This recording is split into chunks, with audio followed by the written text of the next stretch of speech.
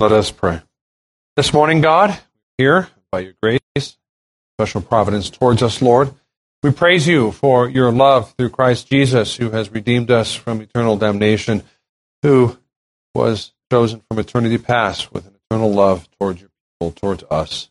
Help us, God, to embrace that, to be comforted by that truth, to praise you, Lord, throughout the week, in spite of the difficulties we find ourselves in.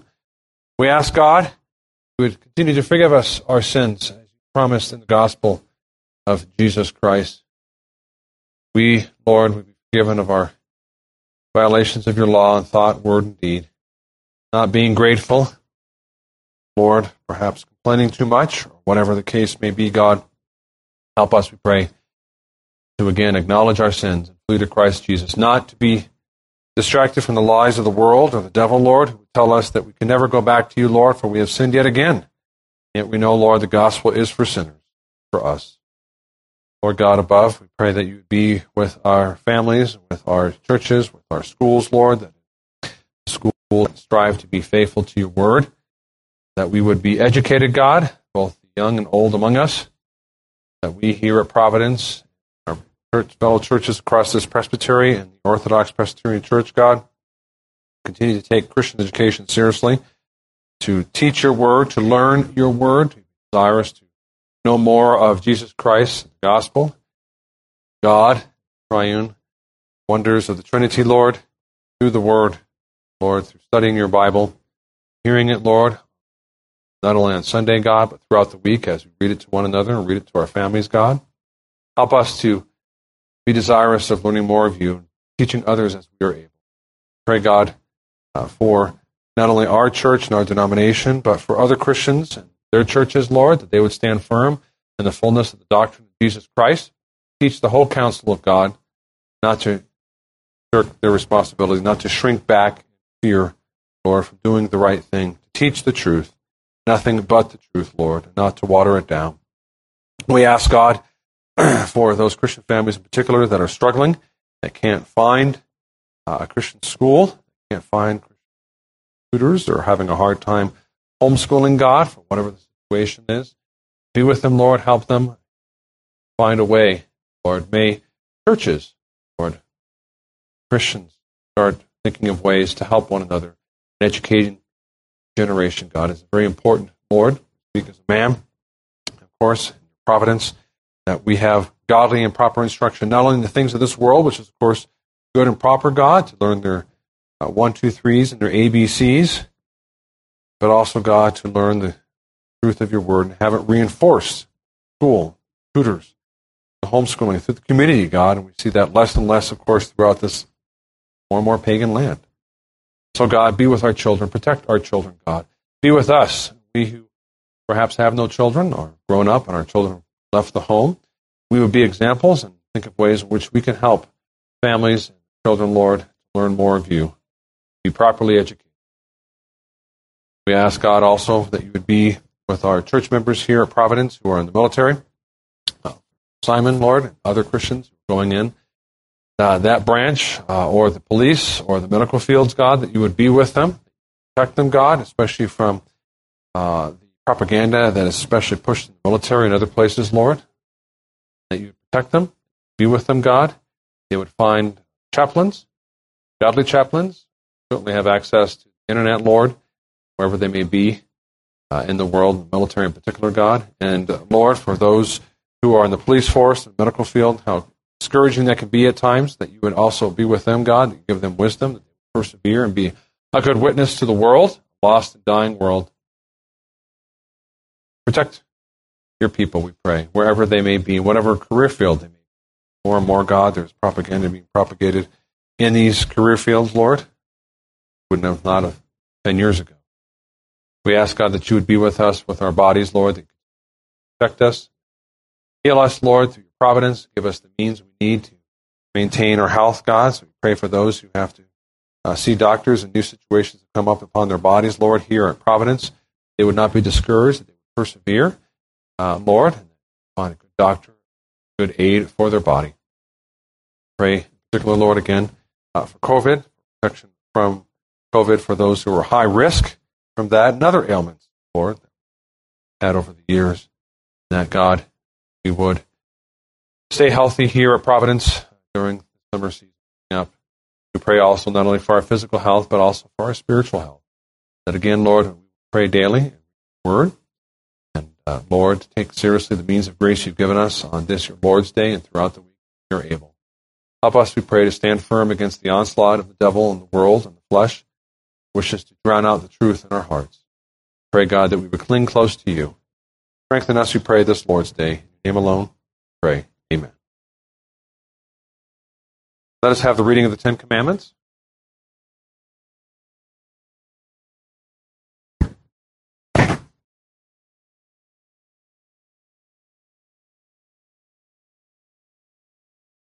And God spoke all these words, saying, I am the Lord your God, who brought you out of the land of Egypt, out of the house of bondage. You shall have no other gods before me. You shall not make for yourself any carved image, or any likeness of anything that is in heaven above, or that is in the earth beneath, or that is in the water under the earth. You shall not bow down to them, nor serve them.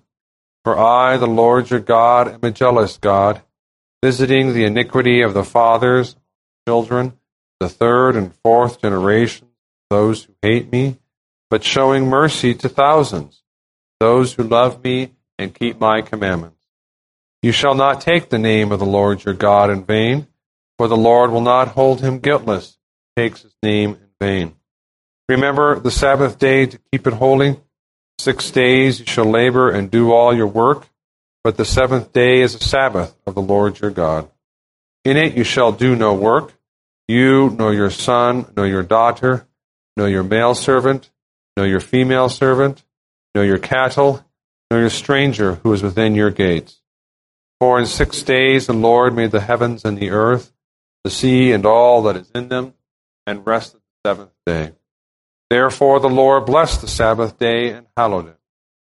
Honor your father and your mother, that your days may be long upon the land which the Lord your God is giving you. You shall not murder. You shall not commit adultery. You shall not steal. You shall not bear false witness against your neighbor. You shall not covet your neighbor's house. You shall not covet your neighbor's wife, nor his male servant, nor his female servant, nor his ox, nor his donkey, nor anything that is your neighbor's. Hear also the words of our Lord Jesus, how he says, You shall love the Lord your God with all your heart, all your soul, and with all your mind. This is the first and great commandment, and the second is like it. You shall love your neighbor as yourself. On these 2 commandments hang all the law and the prophets. Let us turn to our Bibles to 1 Peter 1:18.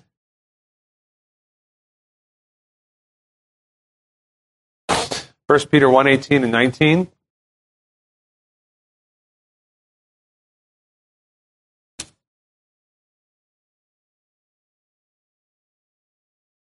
As is often the case by many of the authors of the Bible, especially in the New Testament, they give a lot of doctrine in a sentence. And the doctrine are hanging off the main sentence, speak grammatically. Right? You have a verb, an object, subject. And these are all clauses hanging off that. Kind of interesting that way. It's like it's taken for granted. It's not the main point in that sense of there's the verb. And we have that in this case, right? Knowing, I'll see the ing, that you were not redeemed with corruptible things like silver and gold, or aimless conduct received by tradition from your fathers, but with the precious blood of Christ, as of a lamb without blemish, without spot. Let us, with these words, God, His holy writ, we read, wonderful truth, Lord, beautiful truth. That we pray that you would use to encourage us. Christ died, redeemed us, that we may be born again, that we may live, and we may live a holy life. In His name alone we pray. Amen. Redemption, the heart of Christianity. It is preached from the pulpits, it is experienced in the lives of our hearts, Christians, but is often not fully I'm not going to go through all the different theories of redemption, what it is, other than to say that we believe in the substitutionary, vicarious atonement of Christ Jesus, who lived and died in our stead, satisfied the divine wrath of God.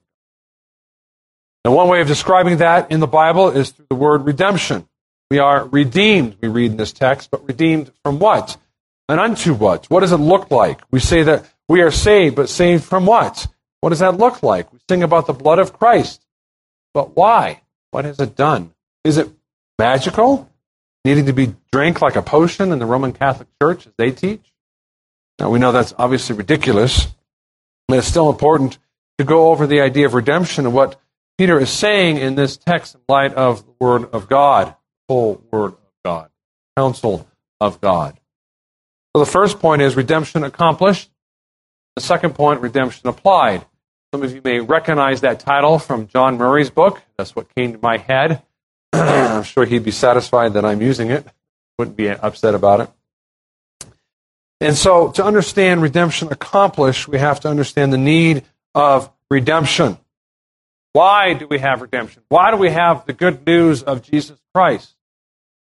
To preach the good news without preaching the bad news is to bring people, I fear, more often to harm than we realize. They won't understand good news. This sounds good, especially often because the good news is mostly reduced to the kind of God has a wonderful plan for your life. Things will be better if you become a Christian. And of course, as we know, there's no such promise. There's no promise of material prosperity to Christians as such. Tell that as we see to our brothers in Africa and the Middle East, China. No, the promise is the saving of our soul. From what? Are you saved? You see the placards up there at the stadium, right? Football season and whatnot, or out in the street. Saved from what? What is this? This is not a Christian society anymore, brothers. We live in a post-Christian America and have for a while. We cannot assume that people know why they need the gospel, that they've been going to church all their life and they just need to make it clearer to them. Fortunately, even in the churches, there's a lot of confusion, as I said, about what redemption is. So we need to explain to them and perhaps to our fellow Christians, why do we have redemption? Why is it important? The importance of redemption, being redeemed and bought from Satan and sin, is because we're born in sin. We're born into Satan's kingdom. You may recall this little saying from New England Primer. Some of you had homeschooled your children. In Adam's fall, we sinned all. Right? That's it in a heartbeat, in a nutshell, nutshell. In Adam's fall, we sinned all. This is why we need redemption. Why we need to be saved. Because we're sinners. We're born sinners. Not like, well, about age 8, 9, 10, we'll push it to age 12. You decide to be a sinner. Born a sinner. Thought, word, and deed. We're born into the bondage of sin, but it's a willing bondage. We're born with a desire to sin. We want to sin. We're not held captive against our will in that sense. And we see that because the gospel has been preached to people and they turn it down, highlighting the power of sin. We are willing slaves to sin and Satan. By virtue of being under the power of sin, we want to be under the power of sin. We are not saying no to sin. We are fleeing God. In fact, we are embracing a life opposite of God. That's what a sinner does. They embrace sin, they justify sin, they expand sin. And over again through history and, of course, in real time and our own lifetime. Collectively and individually. People want to be sinners. Not like they're against it and they can't stop themselves. What can I really... No, they hate the consequences of sin. That's true. But if they don't love God, if they don't want to follow God, if they don't want to submit to God in His kingship, then you really know. Don't want to be. They like... That's a problem. They need to hear that. You have a problem. No, I don't. Well, the fact that you deny you have a problem is part of your problem. a big, serious problem. Sinners, that word often, are rebels, rebelling against the lordship of God. They don't want to follow him in thought and word. They like the world as it is.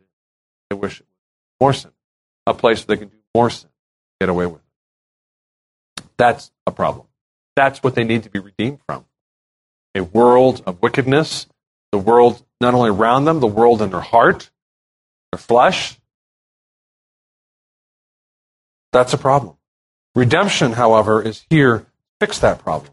It's here to deliver us from that domain, from that power, from the kingdom of Satan and sin. That's what salvation is about, brothers. It's not about having your best life now. It's not about having more prosperity. We may not have it. We're, in fact, losing it. But we will have the prosperity of our soul. That's what's important. That's what we have to remember in preaching the gospel. Put things in the proper perspective. Redemption. What does that word mean? We know what we're supposed to be redeemed from our sins within us, from the sins around us, from the power of Satan and sin in his kingdom. We are slaves to Satan. We are slaves to sin. We are slaves to the desires of this world. We are not redeemed. What is redemption? The word is what we typically understand it to be, even in English, the idea of buying back or buying out of, redeeming someone from slavery. That's it. Nothing more fancy than that. The word is used in both Testaments, the Greek and the Hebrew. Specifically in the Old Testament, you see used in the passages about slavery, and of course the passages about the firstborn in Numbers 3. They had to pay to the temple some money as a sign of the work of Christ. And so redemption, then, that particular word, highlights our deliverance, or being bought from the kingdom of Satan and sin. Be redeemed from Satan and his power of sin itself, the darkness of this world, buy us out of willing slavery of Satan and sin. That's what the picture is. It's a metaphor. God did not literally use his blood and poured it into a container and gave it to the devil. I don't know anyone who actually teaches that. Now, there is a confused approach to the idea of redemption, sure, but I'm not aware of anybody who actually thinks it's Christ's literal blood from 2,000 years ago, and it was collected and brought to the devil in hell. Here you go. And so it's a metaphor in that sense. That Christ actually did something to be sure, but it wasn't, here you go, Satan, here's my literal blood, and Satan puts it on the shelf somewhere in hell. That's not what's going on. What is going on is the saving of your soul, and it highlights that we were slaves once, and God bought us or redeemed us with his blood. He saved us. Moral act, covenantal act, spiritual reality. There is an exchange, that is the exchange of Christ, us, death of Christ, in our stead, right? That's what's being highlighted here. And so our transition is from Satan, sin, and the kingdom, and the power, and the dominion, God's power, and God's dominion. It can also be translated delivered. Delivered from. And if you think about it, listen to the language here. It is God doing it. It is an active idea. God redeems you. God delivers you. What do? He's coming to you. Because salvation is always of God, isn't it? God initiates it, God executes it, and God accomplishes it, finishes it. Repent, you believe, that's true. But even then, that's a gift of the work of God. That's part of what it means to be redeemed. And he gives a contrast here. So this is, recall, in the midst of the several verses where he's highlighting and emphasizing the call of holiness. Be holy as I am holy. One of the reasons is because you have been redeemed. You've been bought out of the unholy empire of Satan. And we were not redeemed, not delivered with corruptible things like silver and gold from your aimless conduct received by the tradition of your fathers, verse 18. pagan redemption. You were not redeemed in a pagan way. Some of the religions included giving of money based off the gods, of something precious to appease them, to show them that you're very serious about the deliverance that you need. Of course, often deliverance is deliverance of economic poverty, warfare, and the like, not always the soul. Religion and the economy were intimately tied thousands of years everywhere. That's the background. That's what he's talking about when he says you're not redeemed with corruptible things. Basically saying, like what the pagans did, what the heathens did, the unbelievers did. Tradition that they had from their fathers. Knowing that you were not redeemed with corruptible things. You were not redeemed to deliver from the aimless life of paganism, unbelief, by anything in this world, essentially. We know he's not just talking about silver and gold. Oh, it wasn't silver and gold, but it was other things you were redeemed from, right? No, the silver and gold are but just one example of many things that you're not redeemed by. Anything in this world.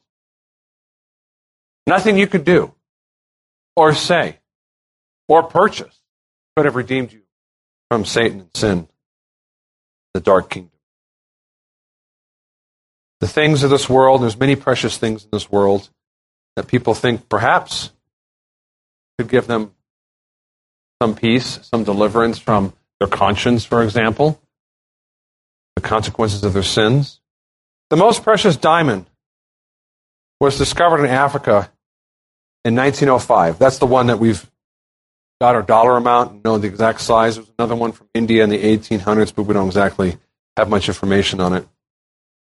It was originally 1.3 pounds, but was fashioned into 9 mini gems, the largest of which is about 0.23 pounds, almost a quarter pound. And that one's worth about $1 billion. I would say that's pretty precious. But it's still not enough, is it? Not enough to buy your soul. It cannot satisfy God's wrath like the blood of Christ. Silver and the golds, the biggest gold nugget we had, weighed over 173 pounds from Victoria, Australia, called the Welcome Stranger. That's a lot of gold. Can't buy your soul. America has much prosperity, and they think that they can buy their soul or a good conscience with God somehow. Many Americans do, I believe.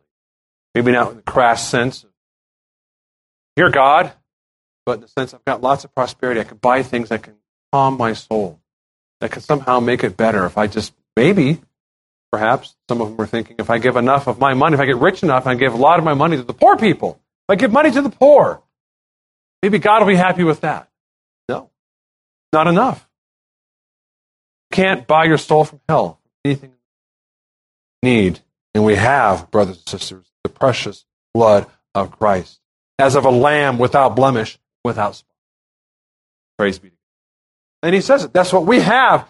So I'm speaking, of course, in general and of unbelievers, but he's speaking to us, and I'm speaking to you as well. We have not, you have not been redeemed by anything in this world, anything you could buy, anything you could do, but only redeemed by the precious blood of Christ Jesus. Only him, and him alone. It is Christ's redemption. It is his giving of his blood in exchange for our soul, buying us into heaven by the infinite value of his death. This is why Christ, our Savior, had to be God. We know why he had to be man, to identify with us, to be the second Adam, to be the head of a new creation. But our Redeemer had to be God, because that death, that redemption, had to be priceless. We use the word priceless. We would say those diamonds are priceless. That 173 pounds of gold is priceless. No, they aren't. You can actually put a money value on it. You cannot put a money value on the precious blood of Christ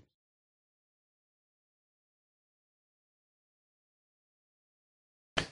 The redemption that we have, the infinite blood of Christ, the infinite precious blood of Christ, is a doctrine that has been hammered out over the centuries. There in the Bible, clearly, but of course the church grows and matures, and issues come along, and the church goes, okay, let's go to the Bible and say, what saith the Lord? God say about our redemption, our salvation? Now, the first thing we notice, of course, is the blood of Christ is shorthand for the entirety of Christ's work. It's real blood, yes. He actually died in time and space, yes. But it's shorthand for the entirety of his work. His life he lived for us. The beatings he had for us. The crown of thorns on his brow for us. The slow death on the cross for us. That's what it's speaking of. That's what it's pointing to. But the blood, of course, is a theme in the Bible, and so it picks up that theme saying, remember, Jews, all in the Old Testament, how Hebrews remind us nearly all of them required blood to highlight the importance of death. Somebody had to die in place of sinners, in exchange for sinners. Redeem them to buy them back into God's kingdom. Now, broadly, we have 1 Corinthians 1:30, but of him you are in Christ Jesus, who became for us wisdom from God and righteousness and sanctification and redemption. We dig into the Bible, we see a lot of broad themes and broad ideas covering everything that is related to our salvation. Of him, that is Christ. You are in Christ Jesus. He is our head, we are the body. Jesus became for us wisdom from God and righteousness and sanctification and redemption and whatever other word we wish to describe our salvation. That's 1 Corinthians 1:30. We dig in and get to the details of Christ. We see a lot of pieces fitting together. And it's been summarized well in the Westminster Confession of Faith, for example. Chapter 8. Go home and read that this week. Paragraph 5. Read, the Lord Jesus, by his perfect obedience and sacrifice of himself, which he, through the eternal Spirit, once offered up unto God, hath fully satisfied the justice of the Father, and purchased not only reconciliation, but an everlasting inheritance, kingdom of heaven, for all those whom the Father has given unto him.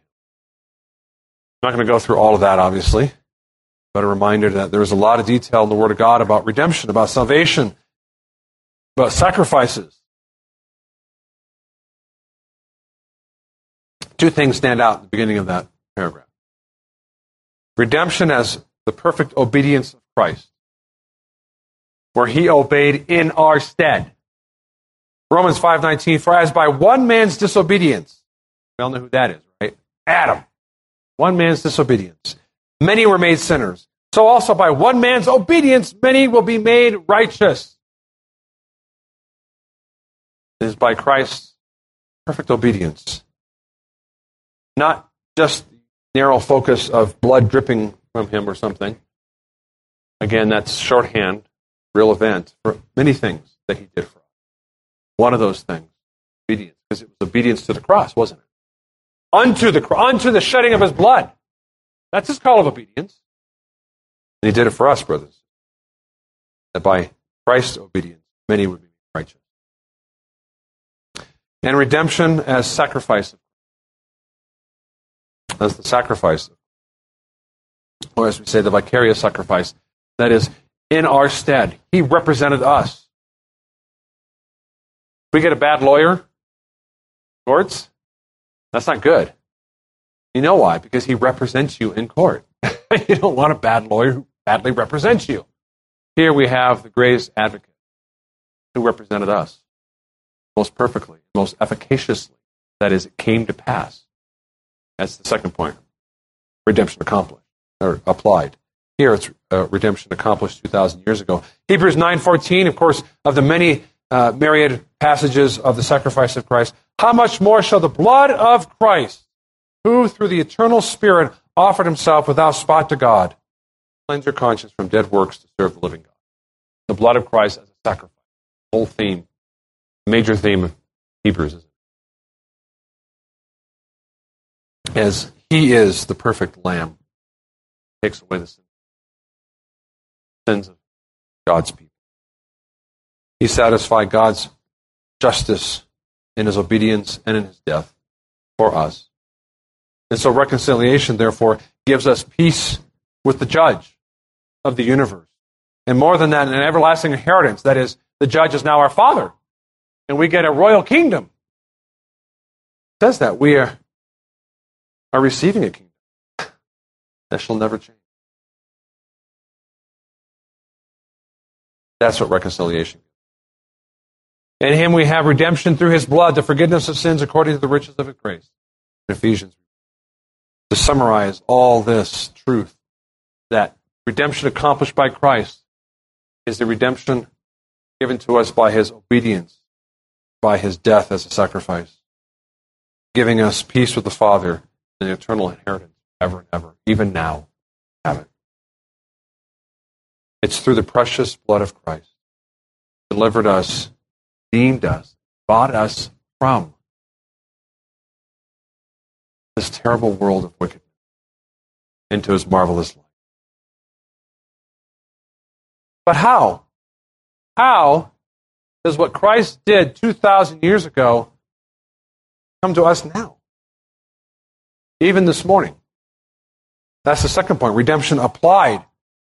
It's assumed here that they have it, but with the precious blood of Christ as a lamb, without blemish, without spots, moral perfection, that is our Savior, verse 19. And he indeed was foreordained before the foundation of the world. It was manifest in these last times, who through him believe in God, raise him from the dead, and give him glory, so that your faith and hope are in God. So that, to the end, to this purpose, your faith and hope would be in God, our Savior. That's redemption accomplished and applied in particular. Redemption applied. Peter mentions, of course, the redemption that we have through him. And so we will look here a little bit about what it looks like as it's applied to us. How do we receive the benefits of Christ's precious blood? First of all, it starts with God again. Begins and ends with God, our redemption. John 3:6, you'll know this passage. Nicodemus said to him, how can a man be born when he is old? Can he enter a second time into his mother's womb and be born? Jesus answered, most assuredly, I say to you, unless one is born of water and the Spirit, cannot enter the kingdom of God. That which is born of the flesh is flesh. That which is born of the Spirit. Do not marvel that I say unto you, you must be born again. The wind blows where it wishes. You hear the sound of it, but cannot tell where it comes from, where it goes. So is everyone who is born. And it's the Spirit that brings us to Christ and gives us new life that was purchased, right? Bought. The idea behind redemption. Buy out of or to buy back. Christ. It is given to us by the power of the Holy Spirit. We are born again. We call that the doctrine of regeneration. Right? Regeneration. Most assuredly I say unto you, unless one is born again, that's the other word for it, he cannot see the kingdom of God. He cannot be redeemed. There is no redemption without the Holy Spirit applying and giving us the benefits that Christ purchased for us. Eternal inheritance. The Spirit does that by giving us a new heart, a new life, brothers. You did believe. Never deny that you have to believe. You did repent. We never deny that you have to repent. The Spirit doesn't repent for you, right? The Spirit doesn't believe for you. But you believe and you repent because the Holy Spirit is in you and has regenerated you and giving you a new life, brothers. And that is the application, redemption of the precious blood of Christ, purchased for us. That is what we call conversion. Being born again. So is everyone who is born of the Spirit. Wind blows where it wishes. You hear the sound of it, but cannot tell where it comes from. It's an invisible activity by the mysterious power of the Holy Spirit. But it does break forth into conversion, we call that. First, regeneration, being born again, and then conversion. This is when you repent and believe. It's a conscious act. You could be born again as a baby. And it may take a while before you consciously act upon that new birth. That reminds us again what comes first, the Holy Spirit. The Bible is full of commands to repent and believe in Jesus Christ, to be delivered from Satan and sin, that comes and is real and can actually be acted upon because the Spirit is behind those commands for His people. We repent and believe because the Spirit is already working in us new life. Praise be to God. And this brings forth the other doctrines, which I won't go into the details: justification, adoption, sanctification.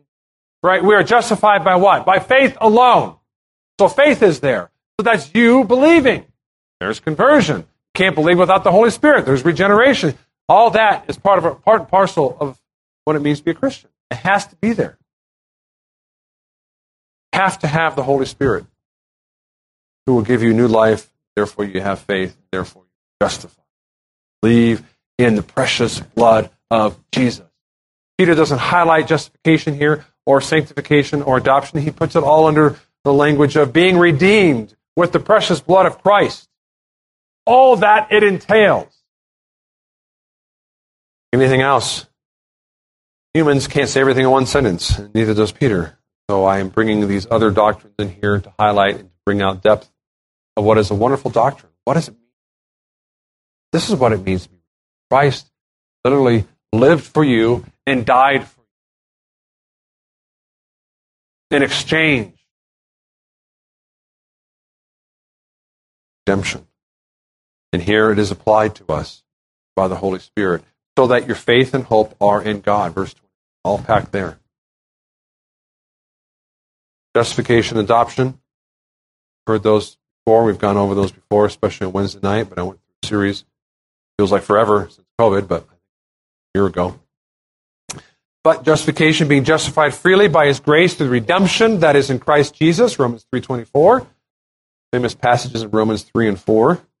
5:9, for much more than having been justified by His blood, justified in the abstract, but by the precious blood of Jesus Christ, applied to us by faith and faith alone, brothers. And of course, adoption, sanctification, purchased by Christ. Those aren't things that we do on our own, but are given to us by the Holy Spirit because Christ purchased them for us. Being redeemed out of, bought out of, purchased out of, means we have all these wonderful inheritances. Eternal inheritance of justification, adoption, and sanctification. Praise be to His name. That's why we're here this morning.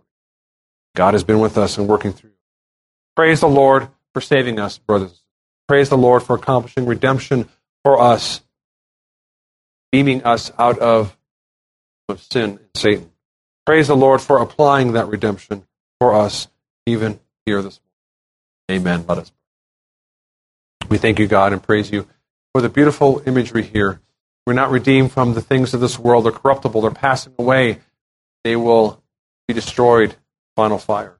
But we are redeemed with the precious blood of Christ. Yes, Lord, justified by the blood of Christ, adopted by the blood of Christ, and sanctified. Praise be to your name. Amen.